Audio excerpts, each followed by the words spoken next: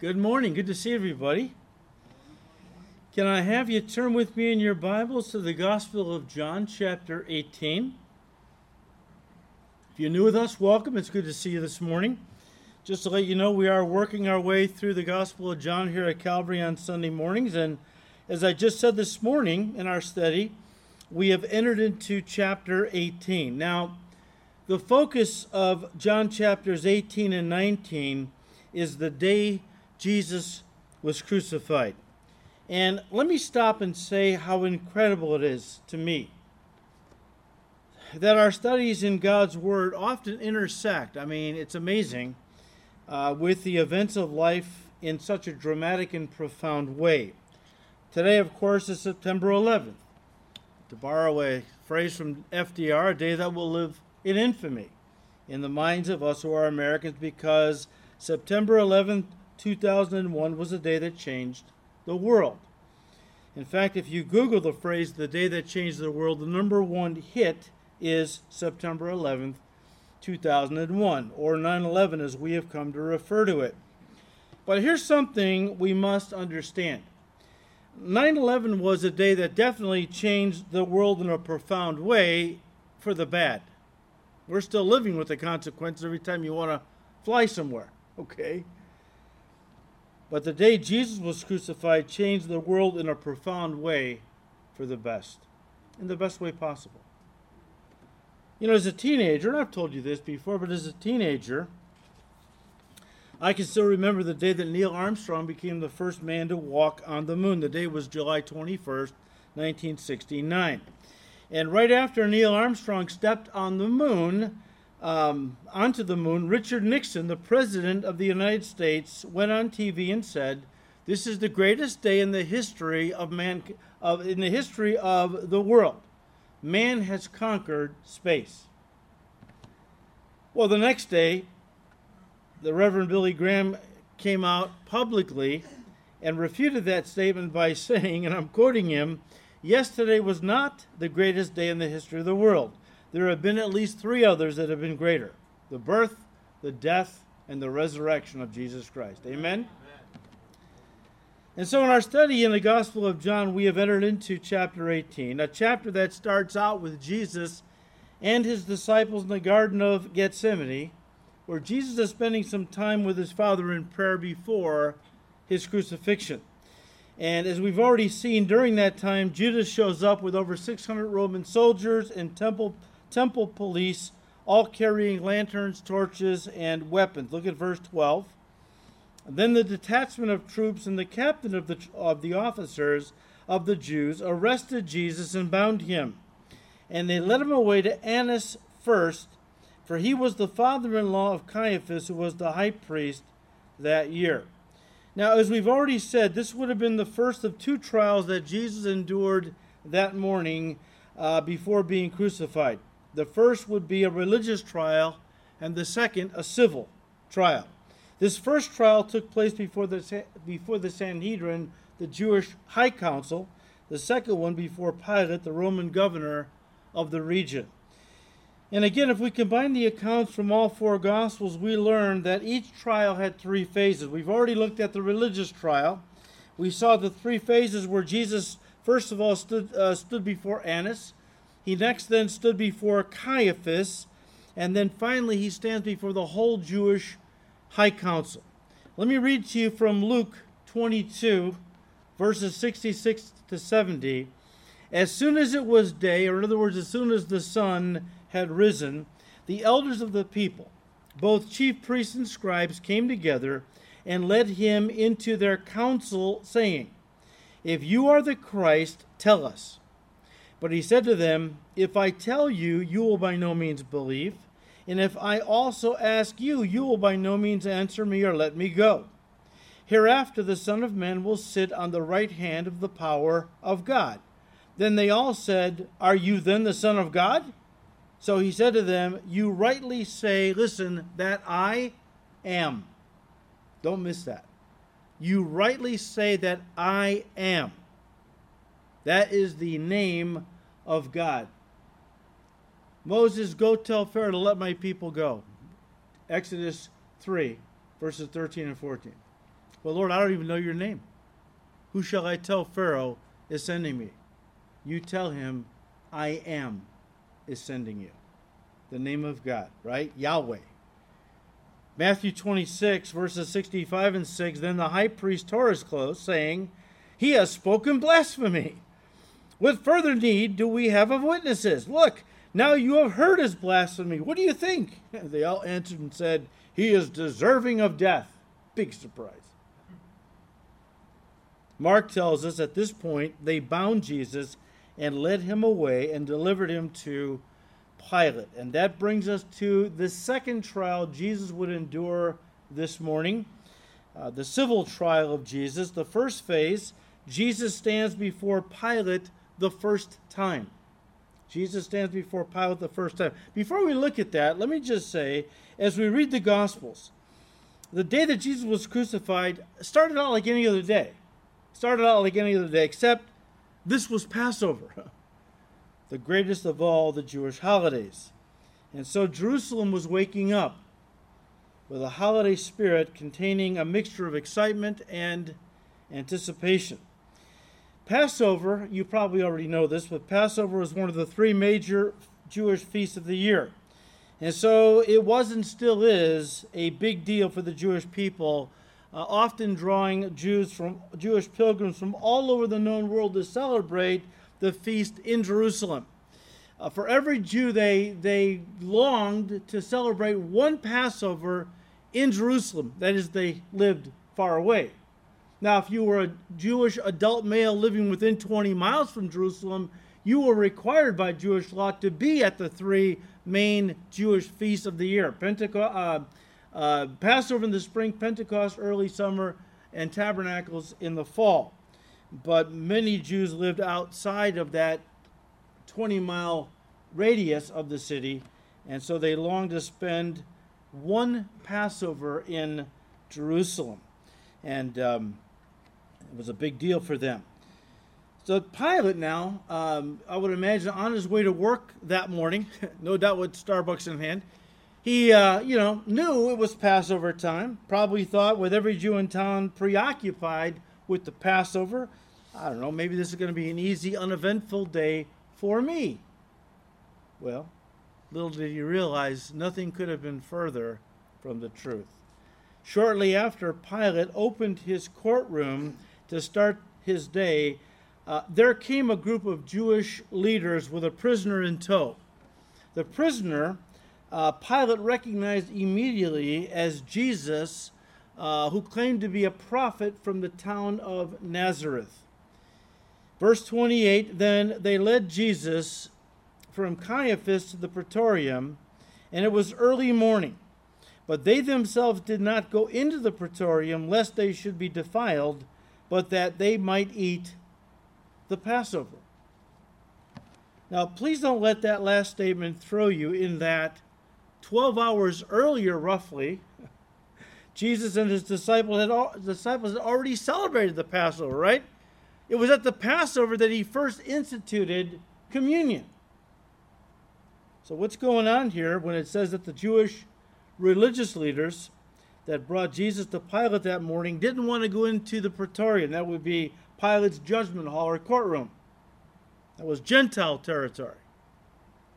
Lest they be defiled and not be able to eat the Passover meal. Again, as we've already studied, we looked at John 13, Jesus and his disciples ate the Passover meal in the upper room, roughly 12 or so hours earlier. So how could Jesus observe the Passover the night before and still be crucified on Passover the next day, even as Paul the Apostle tells us in 1 Corinthians 5, verse 7? Part of the mystery is solved by understanding that the Jewish people were on a lunar calendar and not a solar calendar. In other words, the Jewish day began at sunset and ended at sunset. Therefore, they could eat the Passover meal after sundown on the 13th of Nisan, the Jewish month of Nisan, which would then be the beginning of a new day, the 14th day of the month of Nisan, the day God mandated in the law of Moses in Leviticus 23, verse 5, that the Passover was to be celebrated on. And then the whole next day until sundown was still the 14th of, I think it's pronounced Nisan, the day Jesus was crucified. So he could eat the Passover the previous evening, because that's when the day started. And then, of course, as the sun came up, it was still Passover, the day he was eventually crucified on. But also, guys, you need to understand that 2 of the 7 feasts of Moses, these are outlined in Leviticus 23, that 2 of the 7 feasts of Moses were celebrated back to back. Back to back. Passover was celebrated on the 14th of Nisan, as I just said, and the Feast of Unleavened Bread started on the 15th and ran for 7 consecutive days. Because of it, these 2 feasts were often lumped together and spoken of by the Jewish people as if they were a single feast. Let me give you an example. Sometimes when the Jewish people in Jesus' day spoke of the Passover, and you read this in the Gospels, they often meant only the day, the 14th of Nisan, only the day. But sometimes, and you got to look at the context, sometimes they were talking about both the Feast of Passover and the Feast of Unleavened Bread, lumping them together and referring to all of it as the Passover. In other words, Passover season is the idea, or the time of Passover. We do it with Christmas. We know Christmas is a day, December 25th, but we talk about the Christmas season, right? And so sometimes that's what they did with their most famous, beloved holiday, Passover. But also in the Gospels, and again, you got to look at the context. Sometimes they would talk about the Feast of Unleavened Bread as referring to the entire 8-day feast period, which would include Passover and the Feast of Unleavened Bread. They would lump it together, as was the case here in John 18, verse 28. Let me read it again.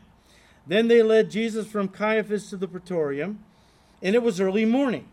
But they themselves did not go into the praetorium, lest they should be defiled, but that they might eat the Passover. What they're talking about technically is the first meal of the Feast of Unleavened Bread, which they've lumped together, calling the whole thing the Passover. All right? One commentator gives us some background into this. He said, and I quote, Jewish oral law gives evidence that a Jew who entered the dwelling places of Gentiles became ceremonially unclean. Their remaining outside in the colonnade avoided that pollution. John loads this statement with great irony by noting that the chief priest scrupulously in the matter of ceremonial cleanliness, they were very scrupulous in the area of ceremonial cleanliness, when all the time they were incurring incomparably greater moral defilement by their proceedings against Jesus. Here they are about to kill the Son of God, yet they're worrying about defiling themselves by stepping on Gentile territory, end quote. Typical of religious people. Straining gnats, swallowing camels, right? Now, guys, the Praetorium was where Pilate's headquarters was located when he was in Jerusalem. Where it was, historians are not quite sure. It was probably either in the fortress of Antonia, which sat on the Temple Mount itself, or it could have been in Herod's palace, which was located back then on the northwestern wall of the upper city of Jerusalem. They were both close to each other. But this is where Pilate stayed when he was in Jerusalem. His official headquarters, his permanent residence, was in Caesarea, which was about 53 and a half miles to the south on the coast of the Mediterranean Sea. I've been there. It's gorgeous. It's a gorgeous place to live. Get that nice ocean breeze or sea breeze, because, no air conditioning. It's nice to live in an area where you got a nice cool breeze all summer coming off the Mediterranean Sea. But he had to go to Jerusalem from time to time. He was the governor of the entire region, and Judea was a big deal. It was a big part of that region. So he had to go there from time to time. And one of the responsibilities he had would be to hold court. In many ways, these guys were like the old traveling judges in the early days of our country, where you have people that would go around, official judges, and they would hold court in different areas because people didn't have a permanent judge that lived there. And so these Jewish leaders wanted to get to Pilate's court early that morning. His court opened at sunrise, and so they came just after sunrise, as we've already read in Luke's gospel, because they wanted to make sure that theirs was the first case he adjudicated that morning. And that was partly due to the fact that they wanted Jesus executed as soon as possible so they could get on with their holiday celebrations. But also because Pilate's court closed for the day by late morning, somewhere around 10:30, 11 o'clock. If they got there too late, they might have to wait in line and they may not have their case heard. Let's just get there as early as we can. That way he'll have to listen to our case before his court closed for the day. Verse 29. Pilate then went out to them and said, "What accusation do you bring against this man?" Now at this point, guys, Pilate didn't realize that Jesus had already been put through a religious trial at the house of Caiaphas. He was the high priest that year, where the leaders of Israel had met and determined that Jesus was a blasphemer worthy of death. The problem was they didn't have the authority to carry out that death sentence. For that, they would need Pilate. You see, according to the first century Jewish historian Josephus, the right of capital punishment had been taken away from the nation of Israel by the Romans in 6 AD. That was the year that Judea became a Roman province, 6 AD. When that happened, the rabbis tore their clothes, put ashes on their heads, and walked through the streets of Jerusalem weeping and wailing. Why? Well, it goes back to a prophecy that Jacob made on his deathbed as recorded in Genesis 49, verse 10. You have to turn to it. I'll read it to you. If you want to, fine. This would be a messianic prophecy. They knew that. And if you were a Jew, a very important messianic prophecy. And so Jacob, on his deathbed, he prophesied over each of his 12 sons. He comes to Judah, the fourth son.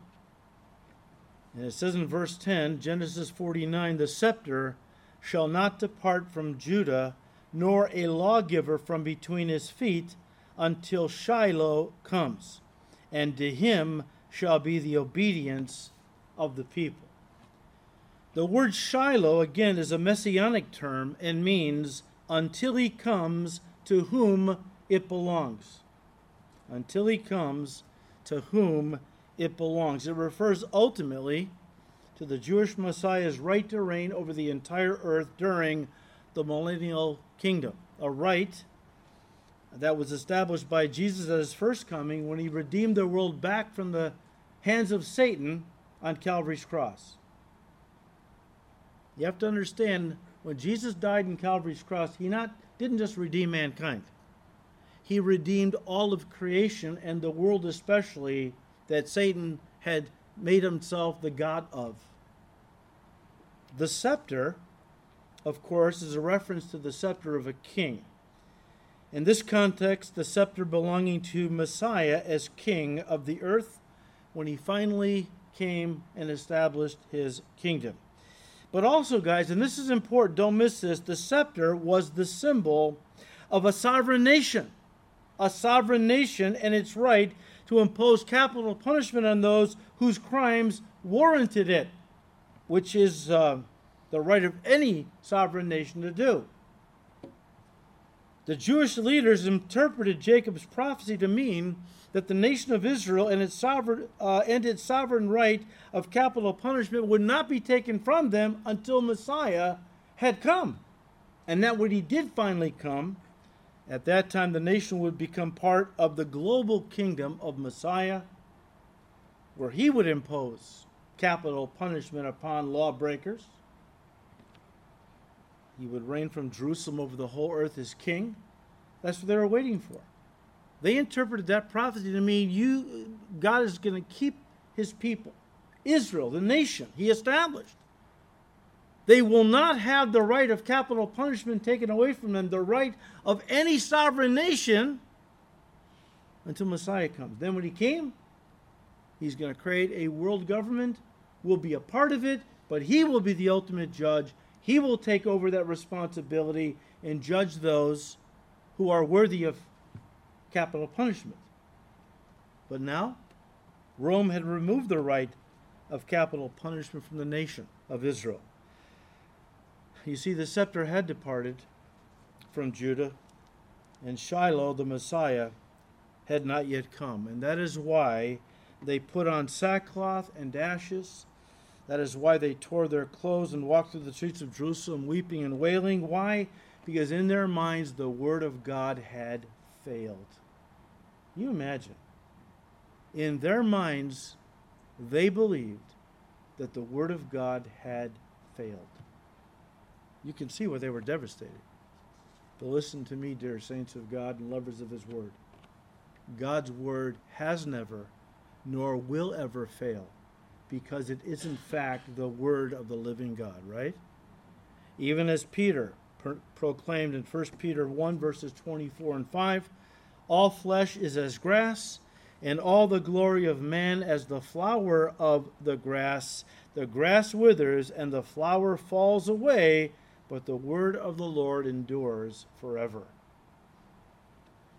You see, guys, what they didn't know as they were weeping and wailing that God's word had failed was that 85 miles to the north, in the town of Nazareth, there lived a small boy with his mom and stepfather.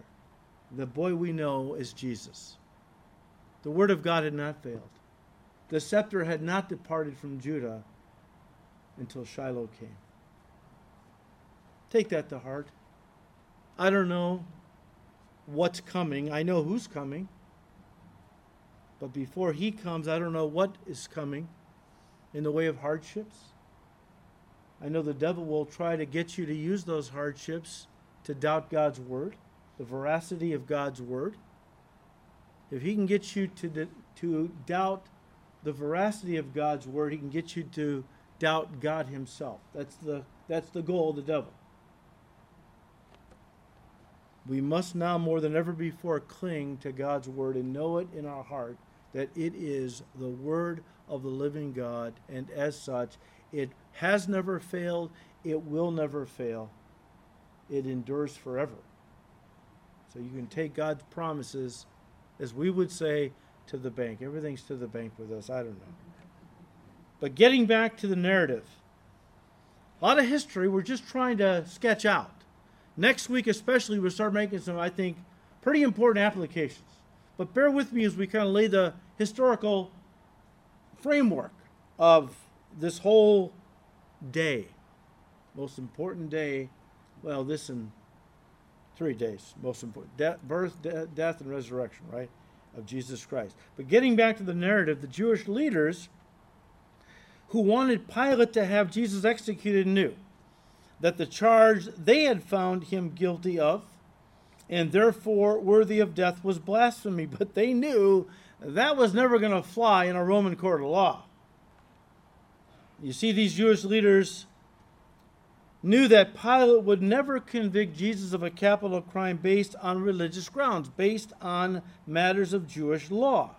So, they manufactured 3 political charges against Jesus that they knew the Roman government would take seriously, very seriously. First of all, that he was a revolutionary who posed a threat to the empire. Number 2, that he urged people not to pay taxes, therefore undermining the prosperity of the empire. And number 3, that he claimed to be a king, therefore threatening the power and position of the emperor himself. Pilate chose to focus on that third charge, that Jesus claimed to be a king, because it was the most serious of the 3 charges leveled against Jesus. And anyone who has studied the civil trial of Jesus knows it was a joke, almost as big a joke as the religious trial had been, which had taken place at Caiaphas' house just a short while earlier. We've studied that in detail. But in that trial, practically every Jewish law regarding the legal way to conduct a trial had been violated. The trial wasn't to be conducted at night. The witnesses had to agree. The defendant couldn't testify against himself. The entire Sanhedrin was to be present, and on it went. They broke every law. The trial at Caiaphas' house was illegal in every way, a total kangaroo court. At least Pilate, say what you will about him, and he wasn't a good guy. We'll see that more next week. But at least Pilate knew Jesus was being railroaded and tried to let him go free, even pronouncing him innocent at one point. Verse 38, I find no fault in him at all. Not that he's a little guilty, maybe a little fault. No, he's absolutely innocent. But by this time, the Jewish leadership, in their lust for Jesus' blood, well, they would have no talk of Jesus' innocence or entertain in the slightest degree Pilate's will to set Jesus free. I mean, by this time, they were like sharks that smelled blood in the water. There was absolutely no reasoning with them on this matter. And so verse 28, once again, then they led Jesus from Caiaphas to the praetorium, and it was early morning. But they themselves did not go into the praetorium, lest they should be defiled, but that they might eat the Passover. Pilate then went out to them. You have to understand the scene. Pilate is inside his judgment hall called the praetorium. He's got to walk outside. That must have irked him. Because judges aren't the most patient people in the world, oftentimes. And I understand why. You see what they have to go through on a daily basis. I'd get a little irritated too. People always trying to game the system and lie to you through their teeth and so on, right? But at least they had to stand before you. Pilate has to go out to them every time he wants to engage them in any kind of conversation, right? And so Jesus was going back and forth in a sense. And so Pilate went out to these Jewish leaders and said, what accusation do you bring me against this man? Then they answered and said to him, if he were not an evildoer, we would have not delivered him up to you. There's no love lost between these two groups, Pilate and the Jewish leaders. You can hear the sneering contempt in their voices for one another. Well, what's the accusation? Hey, you don't need to worry about that. We found him guilty. Just go ahead and do what we want you to do. Oh, really? You know how that goes, right? You try to push somebody sarcastically to do something, what do? They dig their heels in. One author gives some background into this scene. He said, and I quote, Pilate's question, what accusation do you bring against this man, formally opened the legal proceedings. The Jewish leaders had undoubtedly already communicated with him about this case since Roman troops took part in Jesus' arrest. They evidently expected him to rubber stamp their judgment and sentence Jesus to death. Instead, exercising his prerogative as governor, he ordered a fresh hearing over which he would preside. But the last thing the Jewish leaders wanted was a trial, which they could potentially lose. They wanted a death sentence. They wanted Pilate to act as an executioner, not as a judge. They knew that their charge against Jesus, that he was guilty of blasphemy because he claimed to be God incarnate, would not stand up in a Roman court, end quote. So basically, they didn't want Pilate to retry the case. They just wanted Pilate to rubber stamp their verdict. Verse 31. Then Pilate, who was irritated now, I mean, he was probably taken a little back by their total lack of respect for him. So he comes back at them. Verse 31, you take him and you judge him according to your law. No, Pilate knew they couldn't do that. That was sarcasm. Therefore the Jews said to him, he was forcing them to acknowledge his authority. They didn't honor him a minute ago. So they said, well, you want to put to death? You go ahead and take him and kill him. Forcing them to say, well, it's not lawful for us to put anyone to death. Oh, you need me then. Then how about you show me a little respect? Verse 32, that the saying of Jesus might be fulfilled which he spoke, signifying by what death he would die. Interesting statement that John puts here.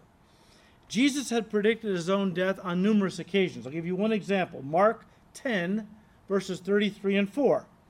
Behold, we are going up to Jerusalem, and the Son of Man will be betrayed to the chief priests and to the scribes, and they will condemn him to death and deliver him to the Gentiles, and they will mock him and scourge him and spit on him and kill him, and the third day he will rise again. Now, he had predicted his death numerous times, but not only did he predict that he was going to die at the hands of sinful people, but he also predicted the manner in which he would be put to death, and that would be through crucifixion. I'll give you one example of this. John 12, verses 32 and 3. And I, if I am lifted up from the earth, will draw all peoples to myself. John says, this he said, signifying by what death he would die. Guys, listen. If Rome had not taken away Israel's right to impose capital punishment, they would have executed Jesus how? By what? Stoning. That was the Jewish method of executing criminals. But that would have violated the predictions of the Lord Jesus Christ himself in the manner in which he was to be executed, but also it would have rendered the prophecies of the Old Testament, and I'm thinking primarily of Psalm 22, which gives us a more graphic look at the crucifixion of Christ than does the Gospels. Interesting. But if Rome had not taken away Israel's right of capital punishment, they would have stoned Jesus, of course, and that would have violated what God had rendered false, what God had said, how God had said the Messiah would be executed, which would be by crucifixion. And Psalm 22 was written about 1,000 years before the Romans even invented crucifixion. I'm sorry, let me rephrase that. The Iranians, Persians, invented crucifixion because they worshiped the earth. And so you didn't want to let somebody die on the earth. That was a defilement of the earth god. Let's raise the person up so they die lifted up from the earth.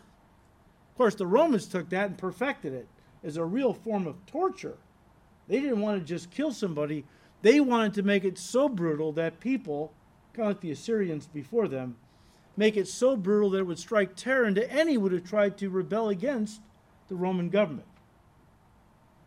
Now, guys, when Pilate had initially asked the Jewish leaders, what accusation do you bring against this man? Verse 29.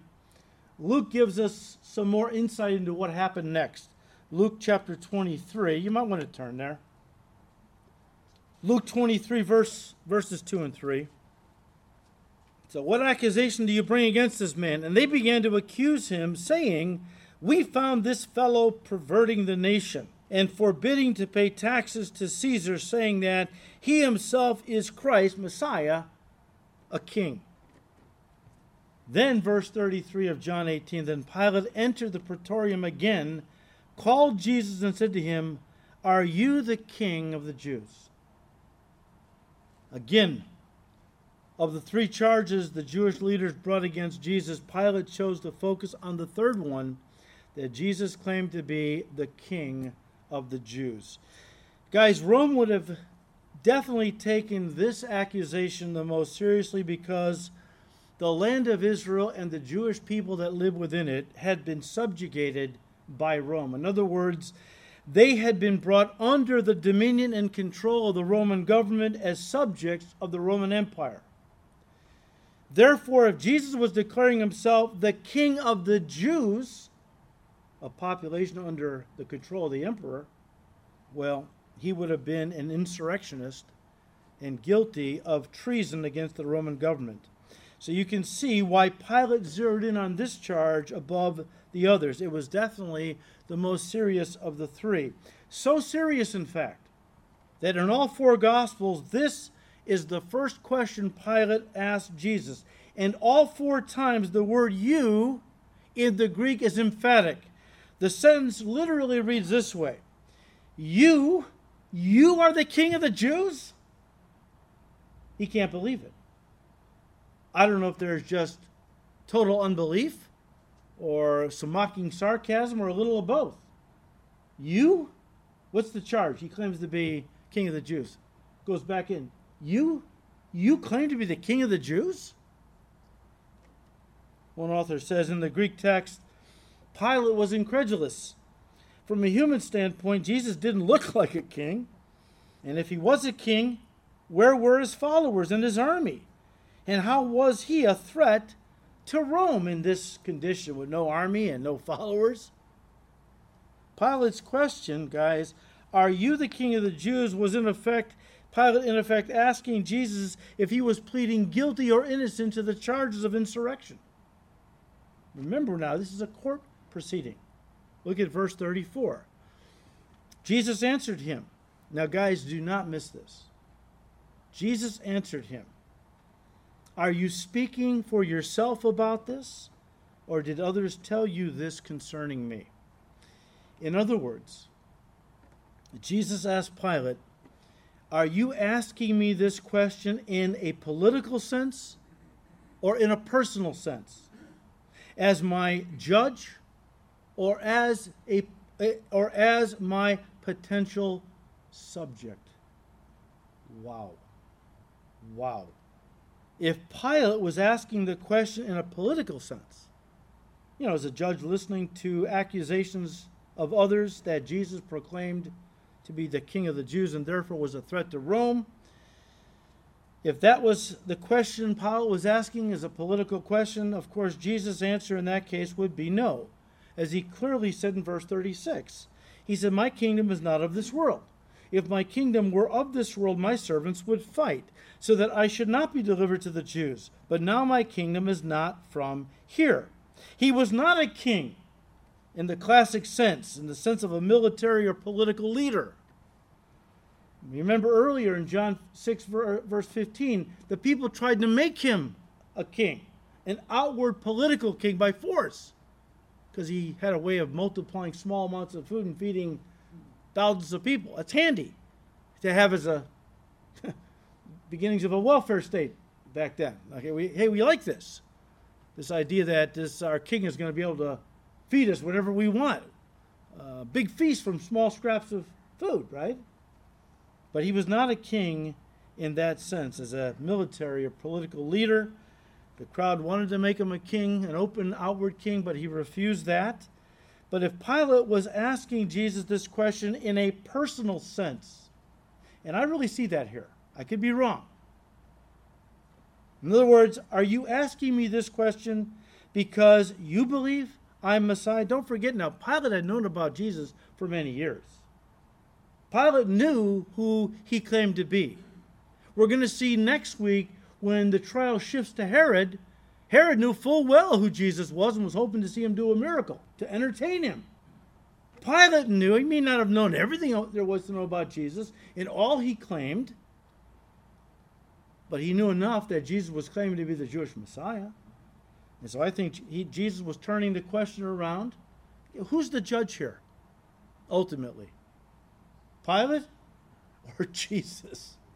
Right? But I think he's saying to Pilate, are you asking me this question because you believe that I am the Messiah, King of the Jews, and you want me to be your king as well? If that's what you're asking, Pilate, the answer is yes. The answer is yes. Yes, in the sense that Jesus at his first coming would be king of an inner kingdom. An inner kingdom. The kingdom of the human heart. At his second coming, of course, he will come to be an outward king. King of the whole world. Outwardly. Pilate, what are you asking me? Are you asking me a question based on the politics of the moment? What people have told you against me? Or is there a personal element to this question? You know who I claim to be. Are you saying to me that you believe I might be the Messiah? And maybe you want to become one of my subjects?